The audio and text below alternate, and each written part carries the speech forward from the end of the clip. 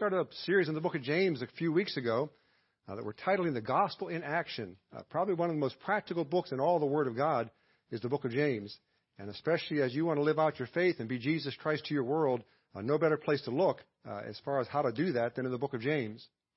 Now, you may have noticed that the word of the day for the society is inclusiveness. Everybody wants to be included. They want to include everybody in this great big tent. Everybody just, whatever they're thinking, whatever they're feeling, whatever their lifestyle is like, just include them all in one big place and let's all just get along and be happy together. It all sounds real good. The problem with that is God's not in favor of that. God is a very exclusive God. He kind of excludes certain things and pulls certain things in, and he makes that decision. So God does not buy into this whole approach of inclusivity, rather. God is very dogmatic. Have you noticed that? His word is very dogmatic. What he says, he means, and he just holds to it and contradicts everything around here, perhaps, but holds to that. The reason I'm saying that, I want you to look at James chapter 1 and look, if you would, at verse 17. A very dogmatic statement. Every good gift and every perfect gift is from above and cometh down from the Father of lights. Every good gift, every perfect gift is from God. That means God either gave it to you directly or God permitted you to have it. You don't possess one good thing in your life that God didn't give to you. You didn't gain it by your own efforts. You didn't get it because you deserved it. You have it because God gave it to you. One more attack on mankind's pride. One more attack on mankind's self-sufficiency. And believer, what that means to you and I is this. If God brought something into your life, it's good. We may see it as frustrating. We may see it as possibly even harmful. If God is at the source of it, or if God has permitted it, that is a good thing that God's allowed into your life. And a believer can check their spiritual maturity by seeing how they react to that truth. Now, what also we find here is that in God there is no variableness. That means God never changes. That means God will always be good to you. Always good. He will always bring into your life that which is best. And the fact that God never changes also means that what He has said to us also never changes. I praise God He has given us a book that, although the scholars and the skeptics have attempted to modify it and change it, it is the same for us today as it was the day He inspired it and then preserved it for us. The book is the same. I've been saved for 59 years. The promises that I read in that book applied to me when I was 8 years old when I got saved, and they apply to me today. Nothing's changed. We can't find that in anybody or anything else. You may not be able to point to one dependable thing in your life. But in God, there is no variableness or shadow of turning.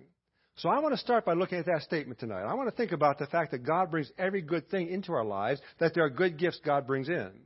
That should cause our minds to begin to think about what good things has God brought into our lives. What are the good gifts God has provided to us?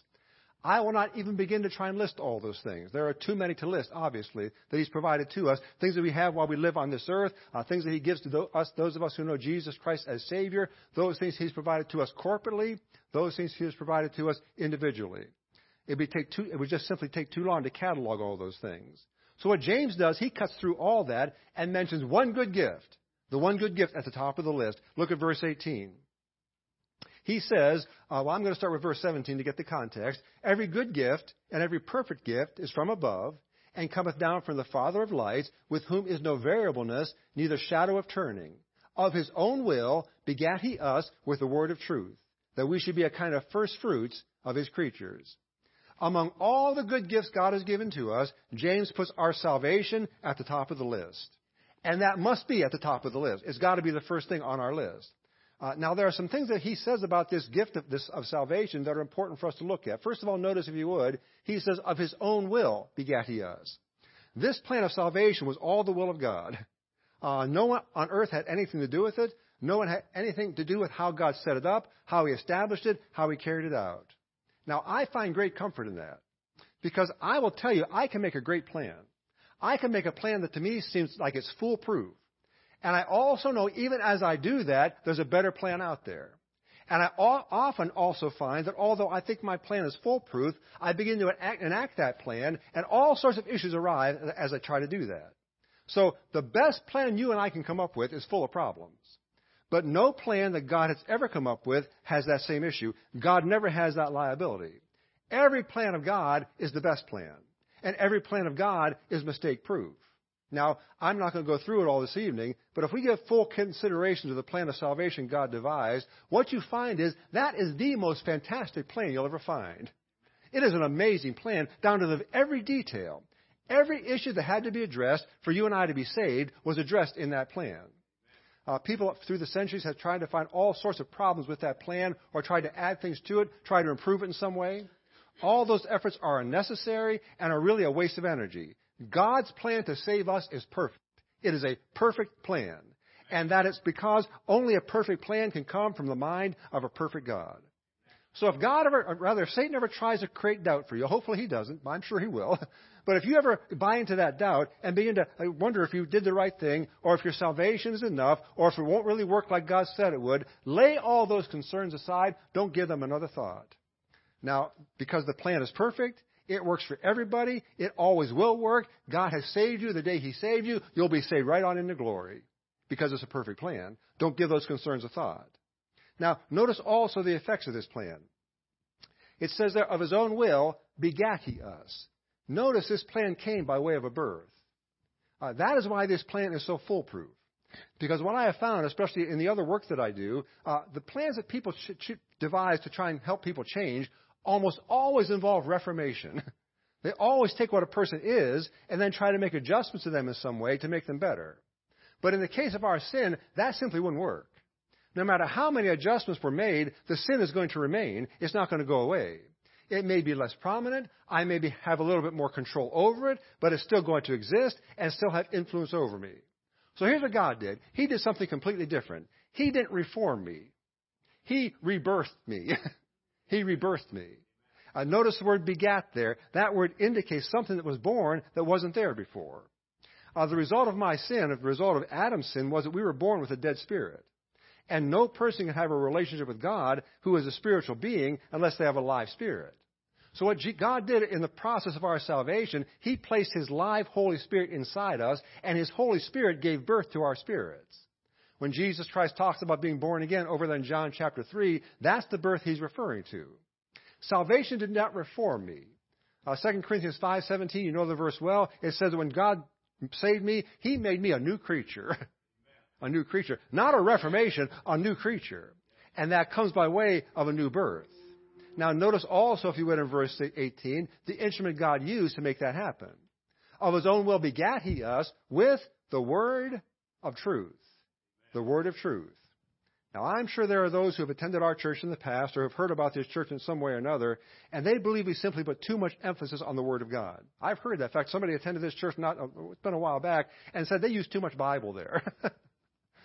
They want us to talk about more relevant topics. They want us to focus less on Bible doctrine. I think the exact opposite. I don't think we focus on the Bible enough. I think we need to do as much of that as we possibly can. I don't think we could ever emphasize the Word of God too much. Because when it comes right down to it, everything I have is because of that book. Everything I have is because of the book that lays before me here tonight. And James makes the point here that it's the Word of God that was the primary instrument that God used to bring about my salvation, to bring about my new birth. We're going to see that again down in verse 21 when we get there. So the most important thing on earth is the Word of God. Nothing supersedes that book. Nothing, no matter what a person might put against it or compare it to, that book stands all by itself. Here's what Jesus Christ said, John 6:63. He says, the words that I speak unto you, they are spirit and they are life.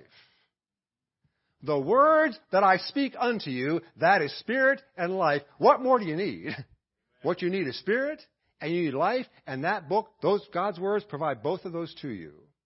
That is why we leave the Word of God alone here. We don't try to make attempts to improve it or make it more acceptable. We just let it stand as it is because that book contains life and that book brings life. How could anybody improve on anything like that? You simply can't do it. It's impossible. We don't worship the Word of God in that sense. We hold it in as high regard as God does. And God said in the book of Psalms, I exalt my word above my own name. So we'll hold it up there where He holds it. We'll exalt it to that level because that's what God does. Now look at the verse again. It says, of His own will begat He us with the word of truth, that we should be a kind of first fruits of His creatures. First fruits of His creatures. Now let me make a doctrinal point first if I could. And we're talking doctrine as well as practical application with this book. That word first fruits there actually is a reference to Old Testament saints. The Old Testament saints were the first fruits in terms of the resurrection of God's people. Those Old Testament saints that died before Jesus Christ came, they were in the heart of the earth in what God called Abraham's bosom. And they stayed there before Jesus Christ died and was resurrected. Once Jesus Christ went to heaven after the resurrection, what he did was he went to that place and carried them out of that place, also called paradise, and took those people to heaven with him. And so those Old Testament saints were the first to be resurrected, and therefore they're the first fruits. And that is there, again, I'm going to keep repeating this, and we're going to say it many, many times before we're done with this study. This book doctrinally is written to the Jews during the time of the tribulation. That's what the doctrine of this book applies to. And therefore you'll see things like that all through it, because this book is doctrinally written to the 12 tribes of Israel. Now the spiritual application, when we talk about the first fruits, can refer to us. Because you see, folks, you are the first ones in the history of the world to experience the new birth. The first ones. Nobody experienced a new birth prior to you, and it won't happen after we're gone the way it happens right here. We are the only ones who have been made spiritually alive by the power of the Spirit of God coming in and residing inside us. Others have and will gain salvation from God, but only those of us living in this church age are made spiritually alive by the power of the Spirit of God. And therefore, in that case, we are the first fruits of that whole process of being born again in that way. We are the ones who, for all of eternity, are going to be the clearest example of the demonstration of the grace of God. I want you to hold your hand there in James. Go back a few pages, if you would, to the book of Ephesians. And we've looked at this verse before, but I think every so often it's good for us to look at it again. Go to the book of Ephesians. Go to chapter 2. And we're going to look at verse 4. Ephesians chapter 2, verse 4. Now, this is speaking to you, folks, because the book of Ephesians is written to New Testament believers. And he says, "But God, who is rich in mercy, for his great love wherewith he loved us, when we were dead in sins, hath quickened us together with Christ. By grace ye are saved. And hath raised us up together, and made us sit together in heavenly places in Christ Jesus." Watch it now. "That in the ages to come," and that's every age after this one, "in the ages to come, he might show the exceeding riches of his grace in his kindness toward us through Christ Jesus." Through all the ages, you're going to be posted there as a demonstration of the grace of God to everybody who walks past you. Everybody who knows you in heaven, in the New Jerusalem, is going to see you as one of those ones who really receive the full grace of God. That's going to be who you are. You're going to be a trophy of God's grace as you reside in the New Jerusalem. God has blessed us with great gifts, as James says here.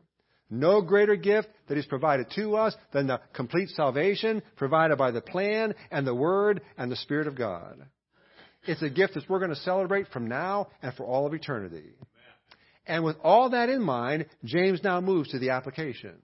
What he says is, you've got that gift tonight. You have been bestowed that gift by faith in Jesus Christ, and therefore we need to make some application of that. That salvation process has made you a child of God. It's a miraculous, one-of-a-kind process. Recipients of salvation only by God's grace. Now, if you get the full impact of that, and if I get the full impact of that, that should change us. That should change how you respond to life. That should change how you respond to sin. It should change you in every way. It's unthinkable to me, and I mean that with all my heart, it's unthinkable to me to believe that a person could go through that process of being born again and then immediately or sometime later go back to living the life that they used to live. I don't get it. I cannot comprehend that. I don't see how that can happen. I know it happens. I just don't get it. Something's wrong when that occurs. Now, it's going to take a number of verses to get the full picture of the changes that should occur, and so we're only going to look at what James has to say. And we're going to look at verse 19 here and see the kind of changes that James said we should make, how our lives should be different because we have received this great gift of God's salvation. Look at verse 19. First, notice it says, "Wherefore." Whenever the word "wherefore" is there, it always points to what it was said prior to. So this verse is a reference to the salvation he's talking about in verse 18. So we can say, because of that salvation, verse 19 says, "Wherefore, my beloved brethren, let every man be swift to hear, slow to speak, slow to wrath." What changes should occur because salvation has come? Well, James focuses on some very interesting things. And that really shouldn't surprise us, the practical application of this book, that James gets very practical as he talks about the changes that should occur. You've been saved tonight. And because you're saved, you are a demonstration of the first fruits of God's salvation. And because of that, there are 3 characteristics that should exist in your life according to what James tells us here. And the first one is we should be swift to hear. Very practical, swift to hear. Now, that means we should be ready to hear. We should be willing to hear. We should be ready to listen to what somebody has to say. Now, the context is specifically God's Word. We'll get back to that in a minute. But that is not the exclusive interpretation here. I want to look at the general truth first. The fact is, and maybe you have found this out, I have found this out, most people are not very good listeners. Most folks aren't very good listeners. Most people have something they want to say and want to get what you have to say over with so they can say what they want to say. That's been my experience, at least. One of the reasons that the field I'm in my other life is so valuable to many people is because for an hour they can talk about what's important to them and nobody interrupts them. Nobody tries to say what they need to say. They just listen to what's being said to them. Very few people get that opportunity. Very few people in this life are willing to do that. But it is a basic human need to be heard. And we can do great service to others by being willing to listen, even with what they're saying to you has no real interest to you, or even if you think that you have something to say that is much more valuable than what they have to say. And in terms of our salvation, I'll tell you something. We will lead very few people to Christ if we're not willing to hear what they have to say. And I mean that. I realize lost people say some very silly things about spiritual matters. I get that. You get online or watch some of the stuff that goes on and some of the stuff they say about spiritual matters. It's downright silly. It really is. But if I talk over that person or ignore that person or disregard what they say, chances are I'll miss an opportunity to give them the gospel. It may be tedious. It may be difficult. But what we need to do is just be quiet and let them talk for a minute. Now, in terms of living with your brothers and sisters in Christ, you will never be edifying to your brothers and sisters. You'll never be encouraging to them if you never give them a chance to speak. If you're always talking and they have to listen. If in our approach we make it clear that what we have to say is much more important than what they have to say, we're going to miss our opportunities to build up one another. In the monumental words of Judge Judy, God gave us 2 ears and 1 mouth because he wants us to listen more than he wants us to speak. If you just had that and nothing else, folks, you could walk out and be wiser than you were when you walked in, you know.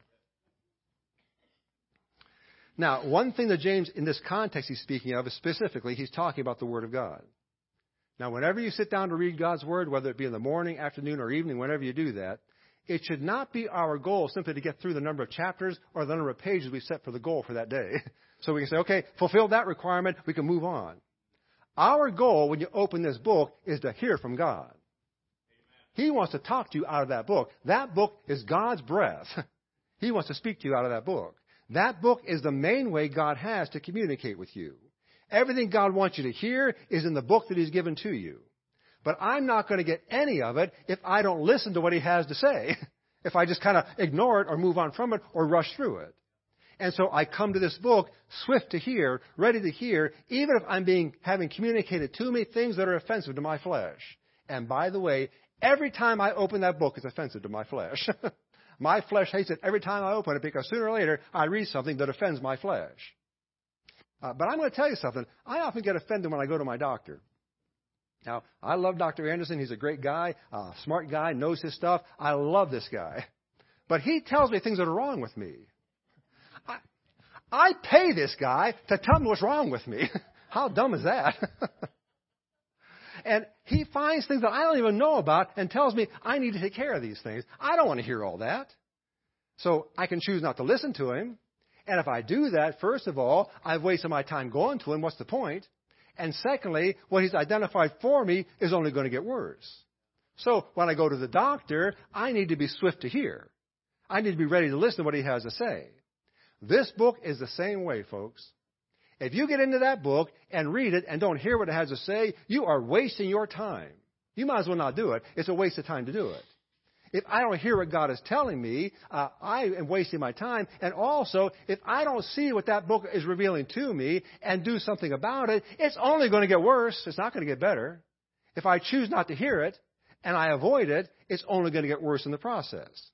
So, because I'm saved by the Word of God, it only makes sense that after my salvation, I listen to what the Word of God has to say, that I'm swift to hear when it comes to that book, about what He has to say to me about how I should live after I trusted Jesus Christ. That's number one. Number two, it only gets worse, slow to speak. Slow to speak. In other words, think very carefully before you say anything. We are told that one of the fruits of the Spirit is temperance. That's an old English word that means self-control. Our lives as believers are to be characterized by having control over ourselves, or really having the Spirit of God control us. And one of the places where this is most difficult is in our speech. I don't know about you, but I often speak without thinking. Oftentimes I speak with the flesh in control. And therefore I say some really stupid things. I don't need examples. You don't need to do that. I understand. I got it. We will say some ridiculous things if our flesh is in control when we speak. I will say things that will put off those who don't know Jesus Christ as Savior. I'll say things that in no way edify or encourage those who are in the body of Christ.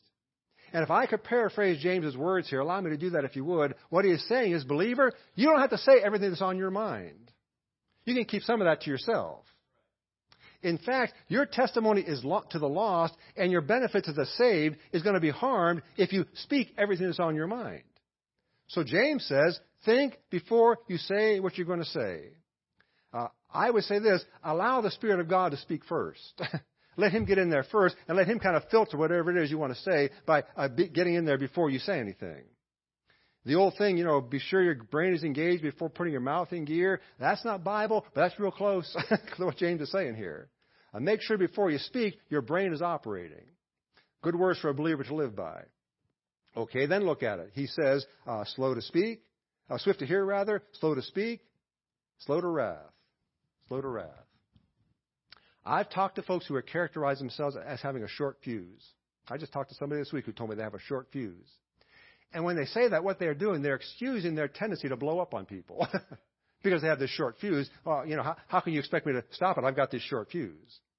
Folks, having a short fuse is not a character trait. Having a short fuse is an indication of somebody who is allowing the flesh to be in charge, not allowing the glorious salvation that God has provided to them to be in charge of them, and the flesh is in charge instead. Again, a believer's life is to be characterized by self-control. I can't imagine a greater indication of the changing power of Jesus Christ in a life than to have a person who had a hair-trigger temper, trust the Lord as Savior, and from that produce a person who is slow to wrath. I've seen that happen. I've seen some folks get saved, and they had this quick temper, and when they got saved, suddenly they were the calmest people on earth. That's what the peace of God does, by the way. The peace of God just kind of settles those things if you allow it to do so. So that would be a great testimony. You see, folks, the greatest testimony the world is ever going to see from you is a changed life. When they see you operating differently than they do, and different than the world around you. That'll be the greatest attraction anybody will have to hear what you're all about, to see how that change occurred. So that changed life will be your way of showing people that Jesus Christ makes a difference. And a change like that would be an amazing testimony to God's power if somebody was able to do that. By the way, the body of Christ doesn't need believers who can't keep their temper under control. Satan disrupts the body of Christ in all kinds of ways. He really doesn't need our help. We don't need to do it for him. And one of the ways the body of Christ is divided is when certain believers allow their wrath to go uncontrolled. Now, it may be what we call passive anger. It's not really this confrontation, but that anger just exists there and just works on people and begins to divide people as a result. James is not going to let go of this idea, rather, by the way, of this uncontrolled wrath. Look at verse 20. He says that for the wrath of man worketh not the righteousness of God. Now look at that verse. That's an amazing verse. That's not one you necessarily would circle, but it might need to be circled. The wrath of man worketh not the righteousness of God. Now I'm not going to go too far into this, but I want to hit some highlights here of our salvation, what James is trying to say. When God made Adam, He made him for two reasons. God made Adam to glorify God, and God made Adam to fellowship with God. That's the two reasons mankind came into existence. Adam was made to fulfill God's plan on this earth. And to do what God wanted him to do, Adam had to be sinless. There's no way for a person to glorify God fully, and there's no way for a person to have fellowship with God if there's sin. So Adam had to be sinless to fulfill that plan. Well, as we well know, Adam sinned. And when Adam sinned, that plan of God was put on hold. And Adam's sin passed on to us, and God had to put in play at that point in time his plan to remedy that sin. And so what he did, he brought Jesus Christ into the world, and Jesus Christ died and paid the price for our sin. One of my favorite verses, 2 Corinthians chapter 5 and verse 21, tells us that once you trust Jesus Christ as Savior, you get Jesus Christ's righteousness. You become the righteousness of Jesus Christ, and that righteousness is what gives you your standing before God. And that righteousness is also what distinguishes you from all those around you who don't know Him. Those folks out there aren't righteous in that sense. They're not righteous. That's why they do the things that they do. That's why the world is going crazy. That's why our nation is going crazy, because the people in charge aren't righteous. That is what distinguishes you from all of them. So the righteousness of God that's applied to us allows us to fulfill God's plan for His creation, having fellowship with Him and bringing glory to Him. So what do you expect Satan to do? You expect Satan to find some way to interfere with that. What Satan wants to do is hide God's righteousness. He wants to take your life and somehow put a veil over that so people don't see the righteousness of God through you. And so he'll tempt you to sin in all kinds of ways. And what he will also do, and what the world has become very good at, is helping you minimize sin, making it smaller than what it is, so that it exists in labels like short fuses. That's a way to minimize that sin, and so it doesn't look so bad, and it's a character trait rather than a willful choice to violate God's standard. That's why James says what he says. Look at the verse again. The wrath of man worketh not the righteousness of God. When I allow that wrath to be exhibited, people no longer see God's righteousness. And when I hide God's righteousness, what I hide to the world around me is the purpose for which God saved me. People need to see that righteousness to realize that's why God brought salvation into the world. What that means is this, and I realize this seems incidental, but James is making the point here, a practical point. Every time I lose my temper in front of somebody else, I violate the plan of God. Because at that moment, they're not seeing the righteousness of God in me. They're seeing my temper and my anger. They're seeing my flesh. And that happens every time I sin, no matter what that sin is. Now, if we see it that way, folks, it puts that behavior in a whole new perspective. Because, again, it's not just a character flaw or a character trait or I'm under a lot of stress or whatever it might be. When I lose my temper and people see that, I am violating God's plan by not showing God's righteousness. Here's the global thought. We simply cannot accept the world's view of sin. We're going to talk more about this in the next couple of weeks because James hits on this a lot before we're done with this chapter. We cannot allow the world to so define sin that we miss what God says about it. And what's happened in our world, what's happened in our churches, is sin has become minimized by labeling it in other ways. And so it's not quite so sinful anymore. And sin is brought into the church, and it becomes something other than sin. We can't allow that to happen because sin is destructive. Sin will destroy you. It'll destroy your testimony. It'll destroy your church. Guaranteed if it's allowed to have reign. So you see, what James is saying is, don't allow that to happen. Instead, realize it's sin and stop that sin by placing yourself under the control of the Spirit of God. This is where the rubber meets the road, as they say. And this approach helps us gain perspective as what we need to do, how we need to seek to live as children of God, as saved people under Jesus Christ's salvation.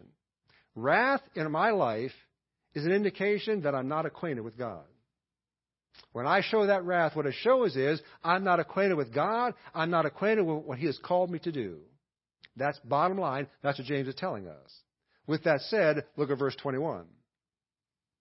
Here's another wherefore. Wherefore? Now, because that wrath can work not the righteousness of God, because that being swift to hear and slow to speak and slow to wrath, if we're not doing those things, we'll create a wrong image of what Jesus Christ had done. Because of all that, lay apart all filthiness and superfluity of naughtiness, and receive with meekness the engrafted word, which is able to save your souls. James is piling on now. What he's continuing to do is look at your behavior, and our attitudes, and saying, here's what that ought to look like in light of the fact that you have been gloriously saved. Here's the practicality of your salvation. And 3 qualities should characterize our lives because of the glorious salvation God has provided to us. And at the basis of these 3 things is that word that has become in many places a curse word among the people of God. The word is separation. Separation. That's the foundation of what James is saying here in verse 21. In spite of this new philosophy that has permeated our churches and our thinking, the thinking of many believers, we are not supposed to look or act or think like the world. I'm going to talk more about this in a few weeks. I'm preparing you for that. We are not supposed to bring things into our lives or into our church that have their source in the world's philosophy or the world's way of doing things. There should be a stark difference between our world and the church and believers in the church. A stark difference, a noticeable difference, a noticeable divide. Paul says this in 1 Corinthians 6:12. He says, all things are lawful unto me. What he is saying is, I can do anything I want to do and stay saved.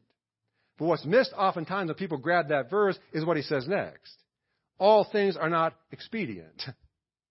All things are lawful. I can do them. But there are things that I do that may be lawful for me, but they don't fulfill the plan of God. They don't complete God's purpose for me, God's purpose through me. And so I can do them, but they're not expedient. They're not helpful. And when we separate from those things that we're allowed to do, but are not best for us, we need to separate from those things. Because Paul says, even though you can do them, they're not expedient. We separate from those things that we are allowed to do, but we choose not to do them because they're not best. What are those things? Well, in this particular case, James names 3 of them. First of all, he says, wherefore lay apart all filthiness. Filthiness. That has to do with giving into lust. Has to do with taking that which God has made pure and defiling it. This month has been a stark example of that. There's been huge examples of filthiness going on the White House lawn. Filthiness. That's taking what God makes pure and defiling it. Whenever you see the world take something that God has made pure and change it into something defiled, that is filthiness. And any believer who has accepted the world's reworking of what God made pure has entered into filthiness themselves as a result. Here's what Jude says in verse 23 of the book of Jude. We are to hate even the garment spotted by the flesh. He says, if the flesh has touched it, it's filthy.